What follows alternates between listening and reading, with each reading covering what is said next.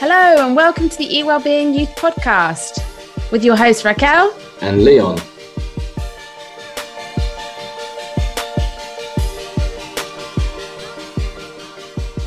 This is a podcast on all things mental health, where we talk to young people about topics impacting youth well-being. eWellbeing is a youth mental health platform brought to you by YMCA Down Syndrome Group. In today's episode, we'll be talking about neurodiversity and mental health.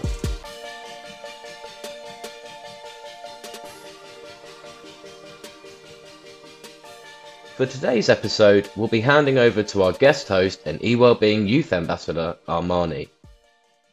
Hi everyone, I'm Armani and I'm an eWellbeing Youth Ambassador, and today we'll be having a chat with Louisa about neurodiversity and mental health. Hi Louisa. Hello. Thanks for joining us today. Please introduce yourself to our listeners and tell them a bit about yourself. So hi, I'm Louisa, I'm 17 and I've been blind since birth. I think I'm generally quite a happy person. I've got lots of special interests. I'm really into music, swimming, reading and sensory toys and fidgets. I've got a massive box with loads and I really like them. And I'm also in the process of getting an autism diagnosis, which is what the focus of this podcast is going to be talking about today. For our listeners, can we sort of define neurodiversity? Do you have a sort of idea? Yeah.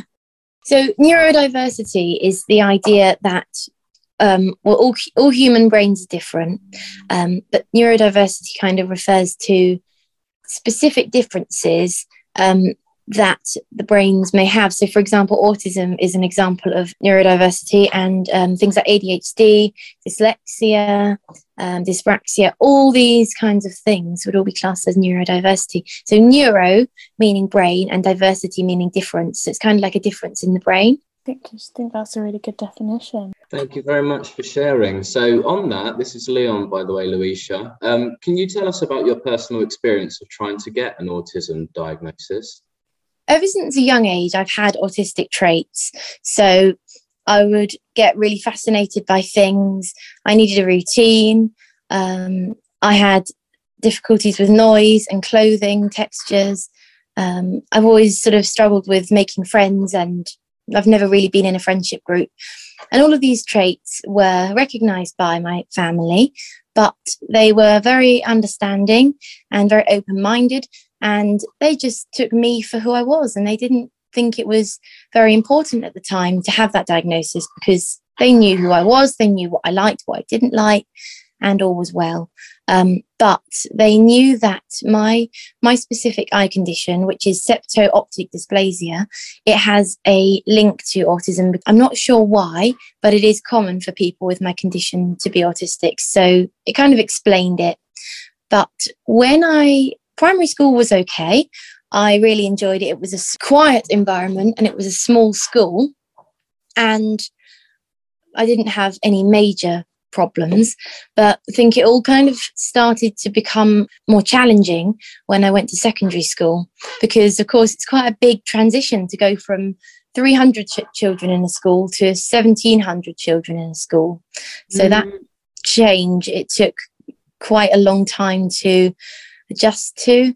I didn't really have many friends. I mean, I had a couple, but that kind of became quite difficult because I found it hard being in loud environments. So then I ended up spending a lot of my time in learning support, which then meant that I missed out on quite a lot of social opportunities.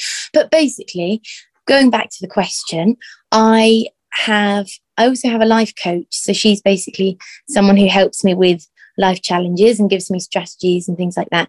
And she said to my mum, have you ever considered getting her assessed for autism? Because it all came about when my great nan passed away, and my life coach, she asked me, how do you feel? And I said, I really don't know. So emotions are quite difficult for me. I often don't know how I feel. And that was kind of when she thought, okay, maybe there's something. My mum said, yes, we have thought about it, but we've never done it. But that seemed like the right time. So we went ahead, we went to the GP. They sent out a questionnaire. Then I went to CAMS and I had my initial assessment. And all of this happened within, I don't know, about 4 months. So very quick. I was quite impressed with the speed at which it was all happening. And this was, I had my first assessment in May 2019. And here I am in November 2021, and I've still not had the final assessment. They've told us that it's going to be another 18 months. So we're kind of exploring other options now. But yeah, that's kind of where we're up to. I guess you've touched on it slightly, but are there any challenges about the process that stick out in your mind particularly? Definitely the waiting times. The waiting times are just really, really long. And I know everyone knows it. Everyone knows the waiting times, but I didn't expect it was going to take this long. Yeah. And I understand that they're perhaps quite underfunded and understaffed, but I think that leaving people waiting this long can be quite detrimental to mental health and leave people hanging. And because initially they told us it was only going to be about 6 months. That must be quite a difficult emotion as well, because if I was in that position, making me feel like I wasn't a priority, or that my well-being wasn't a priority, and that must be a tough emotion. Yeah, it definitely is. It really is. And even if you know what the outcome's likely to be, it's just a lot better to have it over and done with. It's just one less thing to think about. Wondered whether, even though the waiting times have been really challenging, how have your interactions been with clinicians when you've met with them? Have you had positive experiences with them? Actually, that has been quite positive, yes. So our first assessment did go really well, and the psychologist I spoke to was very nice and, listened to what I was saying and, took everything in. So, yeah, I think that was a positive. Good. That's really good to hear. So I guess throughout this process and in general as well, are there any strategies that you use to look after your mental health? Well, I do have quite a lot of strategies. I try to do meditation on a regular basis, but it's kind of one of those things you mean to do and don't always do it as much as you want. But so that's quite good, just being mindful. I think distraction is quite a good one as well. So even just doing something fun or going out for the day, or just, doing something if you're worried. Because I'm quite an anxious person. So all of these strategies, trying to alleviate anxiety, but yeah, they do work. If I remember to use them, that's another thing, if you remember. I use noise cancelling headphones. They are my absolute lifesaver. I go everywhere with them around my neck. And then if it's, noisy, I can just, pull them up, and they are amazing. They are the only thing that got me through school, definitely. I wore them a lot. I use my special interests like reading. I can get completely and utterly, engrossed in a book, and I can read the book and everything else disappears. I once read for like 7 hours in a day. Oh, wow, that's a long time. I don't do that every day, although sometimes I wish I could. It's quite a good escape. It's nice to feel absorbed by something completely. Yeah, definitely. It sounds like you have lots of cool hobbies as well. Yeah, I love all my sensory toys. I've got loads of different squishies and putties, slimes, fidget cubes, poppets. Goodness, I've got everything. Do you think anything will change if you get an official diagnosis? Right here, right now, I think that I have quite a good understanding of my needs, and my family have quite a good understanding of my needs. But I think it's good just to have that confirmation, and for the rest of the world. And I've just started college, and my college are really, really accommodating, really supportive. But I think that going into adulthood, I really need that diagnosis just to maybe blame myself better, because kind of once you're out of education, maybe it's a bit harder to people to understand, and just being able to say, I do this because of that, is kind of, and it's not an excuse, it's an explanation, I think. And also that when you have your assessment and they write up the report can include lots of potentially useful strategies that maybe you haven't thought of. Yeah, so in some ways the diagnosis is also useful in just helping fight some of the stigma around the issue, and helping other people to understand things that there is a general lack of understanding in society about. Definitely, there really is a lack of understanding. But I've had two people in my life. Neither of these people are in my life anymore as such. One of them was at school and one of them was out of school. So the person in school they were a really nice person. They helped me with my visual impairment. They provided my work in accessible formats. They did everything they could to help with my vision, but they never really understood the autism side of things. For example, if I was struggling with the noise, they would say, "It's not that loud in here, you need to man up a bit." Or no. the one that really got me is, "Everybody else can do it, so why can't you?" They didn't really understand that I needed to leave my lesson 5 minutes early. That was quite difficult. And I would be getting up to leave and they'd be like, "Why, where are you going? Why are you getting up?" And I was in my head, I'm screaming, I need to go. I couldn't speak and say because of this. I found that I was kind of being crushed in a way, and that my feelings and my needs in that respect just weren't being met. And then I sort of felt, well, what's the point in me even trying to explain, because I didn't feel that I was understood. And it made my school experience, quite, for the first couple of years, it made it quite challenging. And then that person wasn't there, and then there were other people, and they were really understanding, and they did everything they could. My school experience changed. And if you're out there listening, I'm not saying you're bad. I'm just saying that the lack of understanding of autism and my needs did have a big impact. And that, yes, maybe I could have explained things better, but as a 11, 12-year-old, I didn't really understand myself. So how could I speak out and explain it to someone else? But now I do. I think maybe I could have handled the situation better. The other person that was outside of school, they didn't accept me for who I was, and they were always, saying that I acted like a baby, or that I was, just always sort of comparing me to other people, and thought that everything I did was really strange. Didn't understand the why behind things. Well, the worst thing, or one of the worst things they said, was stop flapping. That's mental behaviour. Because I flap my hands when I'm excited. Probably looks a bit strange, but it's kind of an essential release. Otherwise, I feel like I'm going to burst. It's not mental behaviour, it's self-regulation. And it's really important that people understand that. Everything that someone does has a purpose. So flapping has a purpose. Using fidget toys has a purpose. And nothing is, done to annoy other people. Generally, these self-regulating things are really necessary. I can't imagine not having the sense of sight and being in a classroom just with the noise alone, let alone with however else you're feeling. So I think it's just important that it is really great that you're using your voice to educate people. And I'm just sorry that, it kind of took that, people shouldn't be judging, people shouldn't be talking in that way about you. So no, it was very difficult, and I didn't really feel that I could speak up. You have to feel quite sort of confident about what's right and yourself before you can say. And back then I didn't really. Now I think perhaps if I was faced with that in the future, I might be able to deal with it better.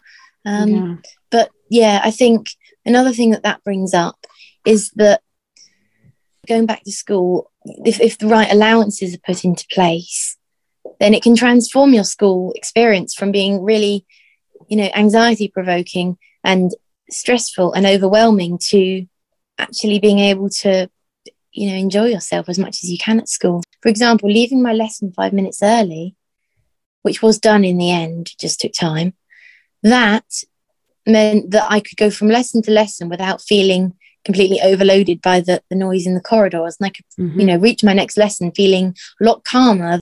And using fidget toys, for example, in class is really helpful, because if I don't have a fidget toy, I'll either end up picking the skin around my fingers, which gets really painful and sore, or I end up fiddling with things I shouldn't, and then things get broken by accident.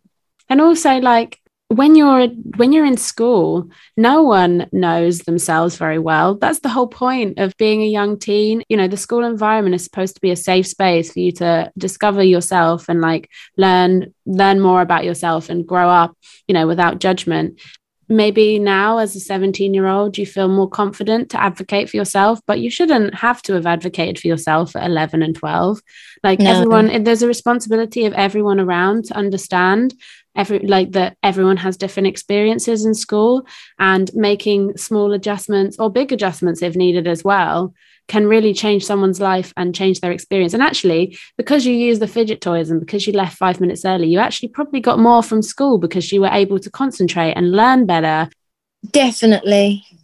I mean, yeah, once those allowances were put into place, I definitely was, I was, absorbing much more information because I wasn't so upset. I really went from really hating school to actually quite enjoying it in the end. It sounds like where you are now, you've got a lot of insight into your school experience a few years later. Yeah. Would you have any advice for somebody who is slightly younger, maybe going through a similar thing, now that you're a few years down the line?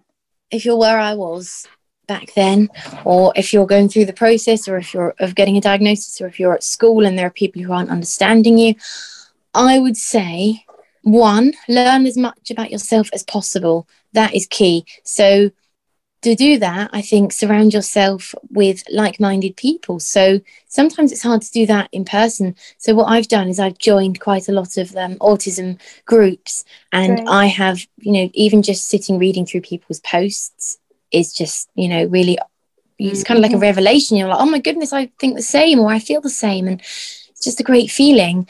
And also the second thing I think you should do is, if you're like me and you were kind of back there thinking, I feel really different, no one understands me, I don't really feel that I've got, I feel like I need more people, then try to find your people. Your people are out there, and it's taken me a while to find my people.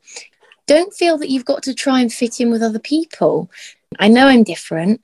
I'm quite happy to be different. I know I'm not an average 17-year-old, and I don't actually want to be an average 17-year-old, if I'm being honest. I'm quite happy to be the way I am. And yes, some people may say that my interests are that of much younger children, maybe, or for example, some of the things I might like to watch on telly or the books I might read are meant for much younger children. But it makes me happy. I mean, if I want to walk around the supermarket and I want to go down the smellies aisle and open up all the bottles of soaps and smell them because I like the smell, then that's fine. People might think I'm weird, but I really like the smell of soap. Yeah, so if I'm going to do that, do what makes you happy. And it can be really, really hard, especially if you've experienced that kind of judgment. But just remember that those that mind don't matter, and those that matter don't mind. So that means that those that sort of butt in and question and judge, they don't actually matter in the grand scheme of things. Those that matter, they won't mind because they take you for who you are. And that's sort of what my family are like. My family are just so open-minded, and they don't mind what I'm up to. I really respect that. I think that is something that we could all learn a lesson from, is being yourself. And I think actually people that are the most respected and that people love being around, they are the people that are themselves because they've got something about them. So that's amazing. Something that I've thought about recently is this idea about play, and how as adults we can still integrate play into our lives, because so much expression happens during that time. And I think it's really important that we don't shut that down as we develop, because it's really important for us, and as time to kind of like disconnect and explore and like learn, and that might be through like art or music or anything. So I think it's great to advocate for play to continue through our lives, not just when we're children. Yeah, definitely. Hello there, I'm just jumping in the middle of the podcast with an exciting opportunity. We are looking for creative young people based in Sussex, aged 16 to 25, who are interested in mental health. Is that you? Would you like to become a youth ambassador? Here are some of our youth ambassadors talking about why they chose to volunteer with us. I became a youth ambassador because I'm passionate about mental health, and in particular mental health with young people. I wanted to make a change in my local community, it was like one of those things where I always was passionate. I was been passionate about mental health ever since I was in like secondary school, and it's always something that I wanted to do. I became a youth ambassador to give back to the community and helping out with young people who are maybe my age or younger. Also, it really helps my mental health because it makes me feel like I'm doing something to help other people, and that's a big part of my kind of core values and beliefs that I enjoy doing. If this sounds like something you'd like to get involved with, head to our website, that's e-wellbeing.co.uk/get involved to find out more. We hope to hear from you soon. Now, back on with the podcast. So, have you learned anything unexpected about yourself? I've learned a lot, definitely. I've spent a lot of time trying to learn as much about myself as possible.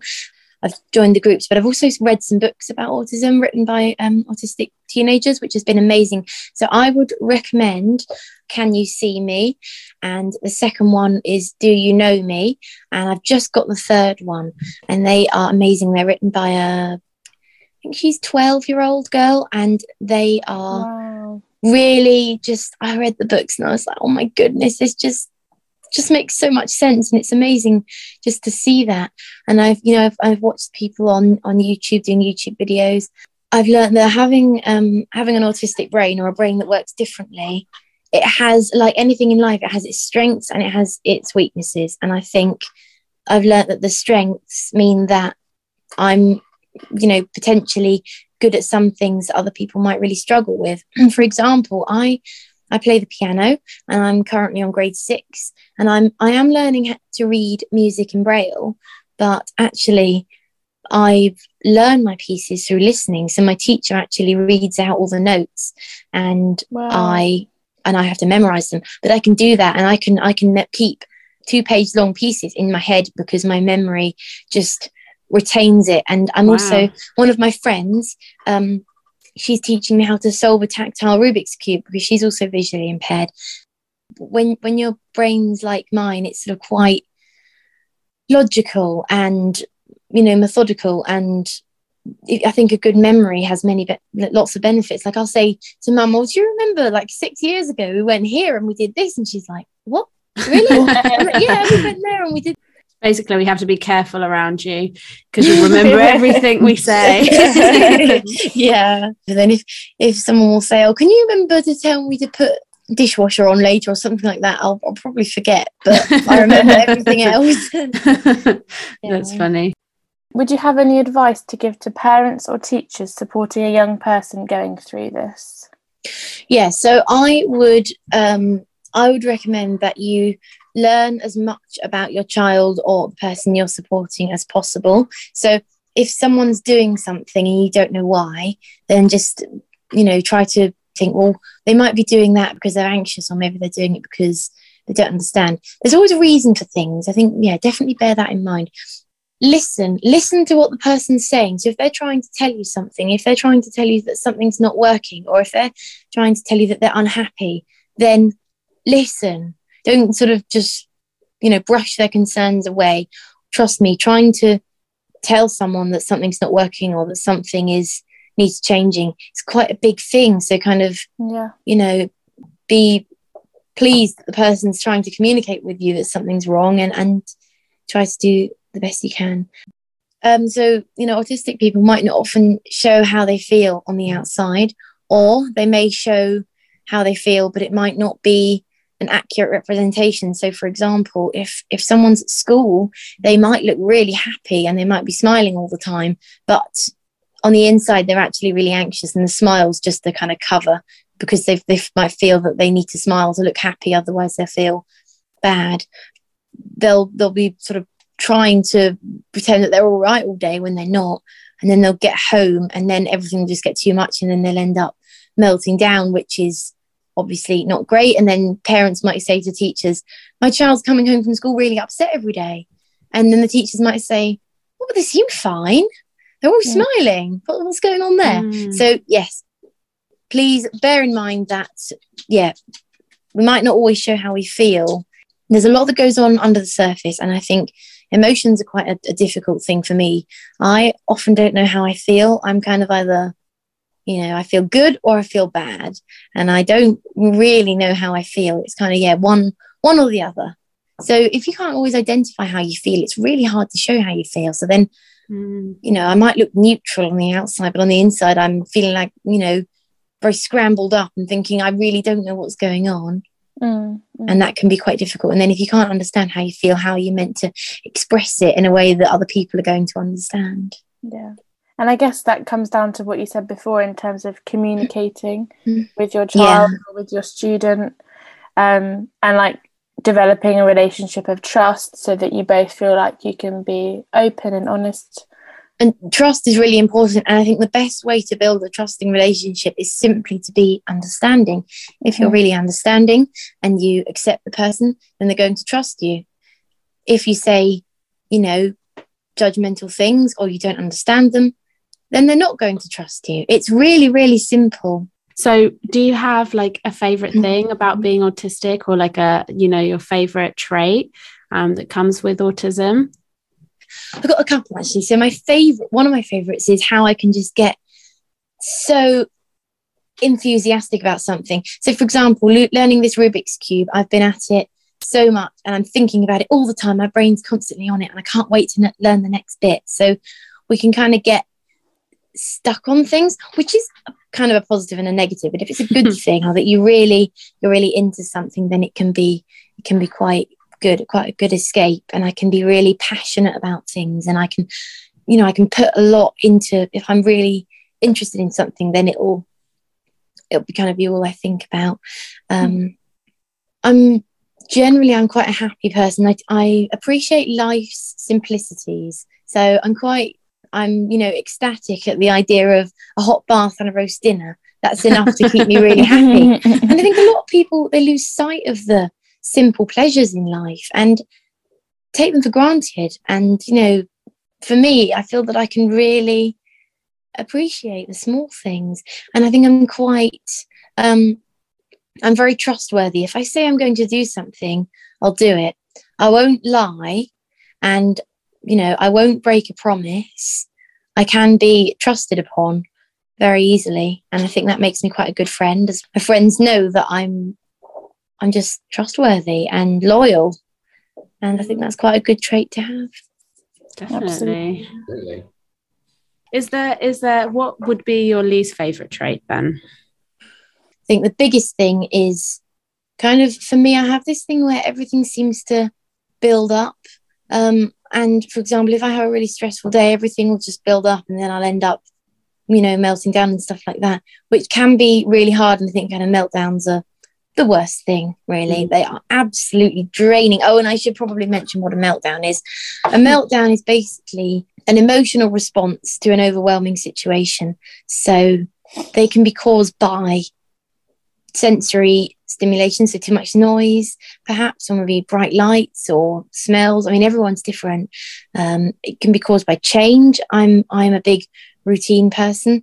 The problem with meltdowns is that they tend to look like a child having a tantrum, but they're not a tantrum. This is the big thing.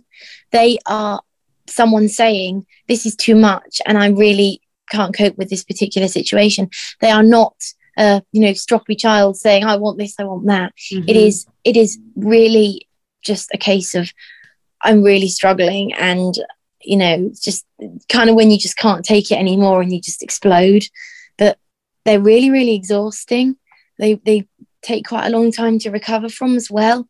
And I think to recover, you need time, and you need sort of very low stimulation, low demand, just quiet. And in day-to-day life, it's kind of hard to get that. So I think just take time out for yourself and just relax and try to recover as best you can. But yeah, they are quite challenging, and again, there's quite a lot of stigma around that. A lot of people wouldn't understand. I think a lot of parents get judged if their children are having a meltdown, especially if they're out in public, because people just don't understand and they think the child's just being naughty. And I've heard so many people who've had horrible things said to them. And sometimes I can put all my coping strategies in. you try your best to avoid it, but it's one of those things that does just happen sometimes, and just have to wait for it to pass and rest and then move on.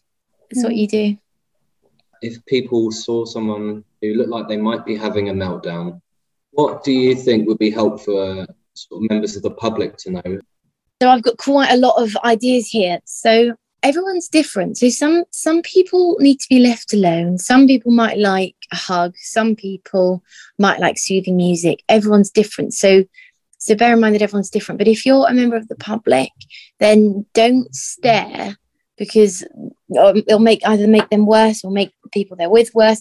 Just staring isn't very useful. I think just perhaps move on. You could maybe suggest, is there anything I can do to help? For example, maybe if you were in a restaurant and someone was having a meltdown, it could be caused by the music. So maybe if a member of staff said, is there anything we could do? It might be turning the music down. So sometimes there are things that can be, if not, then leave the person with whoever they're with just to calm down. Maybe suggest a quiet place they could go to. I'll give you an example. I've got quite a lot of examples, but I'll give you one. I actually had a meltdown in the middle of a school corridor once, in the middle of my GCSEs, the GCSEs that we had, when was it, earlier this year. But they were obviously slightly different to ordinary GCSEs, but they were still stressful, definitely. And it all got a bit much, and I was, really struggling, and I ended up having a meltdown in the middle of a school corridor. And I was just, and the teachers were all around me, surrounding me, like, come on, get up, it's all right, just talking to me. And my brain felt like it was going to split open because I was already so overloaded, and then they were talking to me, and I just couldn't possibly process anymore. For me, I like to have space, and I don't like, people to be all over me. Situations where people have been quite, they've just thought I've been either really badly behaved or thought I should have been punished. They said, oh, well, if my child did that, then they'd get, punished. Mum was like, well, no, I'm not going to punish her because it just happens. And it's not as though I do anything bad. It's just, people just don't understand sometimes. Never punish someone for a meltdown. It really won't work. It will make things 101 times worse. You need to look at the situation and figure out, okay, well, this happened. What can we do next time? Well, why did they do that? They didn't do it because they wanted to. They did it because of, I don't know, for example, they had homework they couldn't do and it was due in tomorrow and it all just got too overwhelming. So perhaps they need more support with their homework. Do you see what I mean? There's always a solution. And also it makes the person feel like they've done something wrong. When you do have a meltdown, you're not really in control. So feeling as though you've done something wrong just makes you feel really bad and really guilty. That's why doing a podcast like this is really helpful, because it can raise awareness and help educate people and know how to respond to situations like that to be the most helpful for that person. So it's really great to hear from actual personal experience. You often don't know what someone's struggles are on the outside. So if you met me, you wouldn't know much about me. You'd see what I look like and you might hear what I sound like, but you wouldn't necessarily know. So don't judge people's capabilities based on what you see. So, for example, one thing I really don't like is when people refer to people as being high functioning and low functioning. Doesn't really make much sense to me, because if you say high functioning, it makes it sound like they don't really have any challenges at all and that they function perfectly well. And actually functioning really fluctuates throughout even the day, the week, the month. I mean, I can be perfectly functional. I can go to college and I can get on fine. But then other times I really feel that I can't do anything at all. And I actually need to have a day or a couple of days just to do nothing. I get overloaded and I just can't do anything, and that's not really functioning, is it? You vary. Everyone varies. And again, if you say someone's low functioning, for example, if you met someone who was perhaps non-verbal, autistic, you'd think, oh, they're low functioning, they can't do anything, they're helpless. It's not the case at all. Just because someone doesn't have verbal language doesn't mean they can't communicate. There are I've heard of many autistic non-verbal people who actually, through the use of technology, they can express themselves really well, and they've actually got super brains that have the words just don't come out their mouths, but the words are still there, and they're incredibly intelligent, but just because they can't speak, people will think they're helpless. And if you can speak and you're academically able, then people think you're absolutely fine, when actually, no, you're not absolutely fine all the time. No one is. It's not a very nice label. It's an uncomfortable one, because as you were saying, it's kind of as insinuating, as in they're not able, they're not sort of worthy of. Yeah, language matters, doesn't it?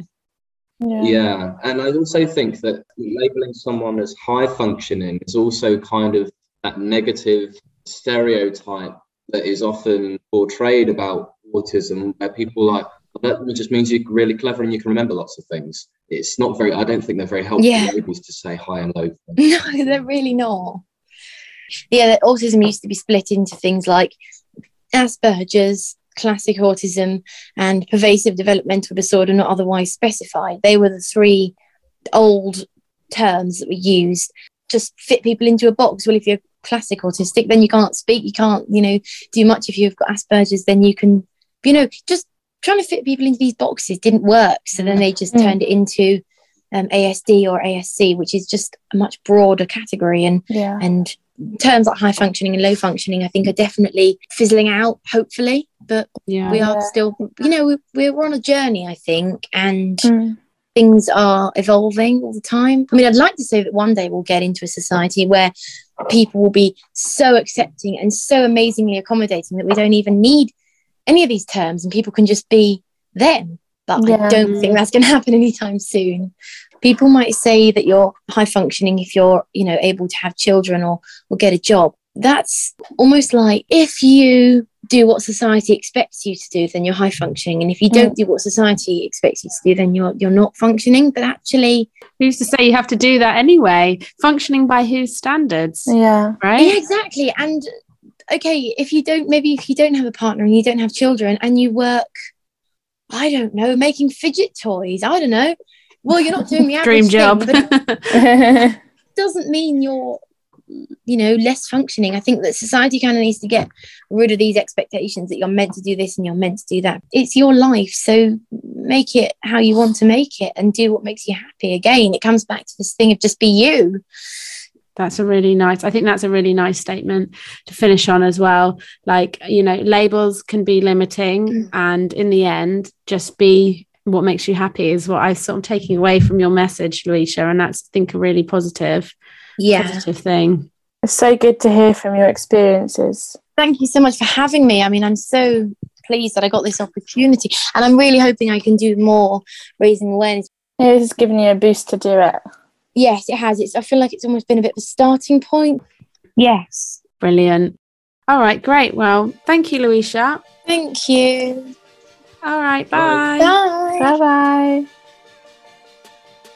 Okay, folks, thanks for listening. And thanks so much again to Louisa and Amani for joining us.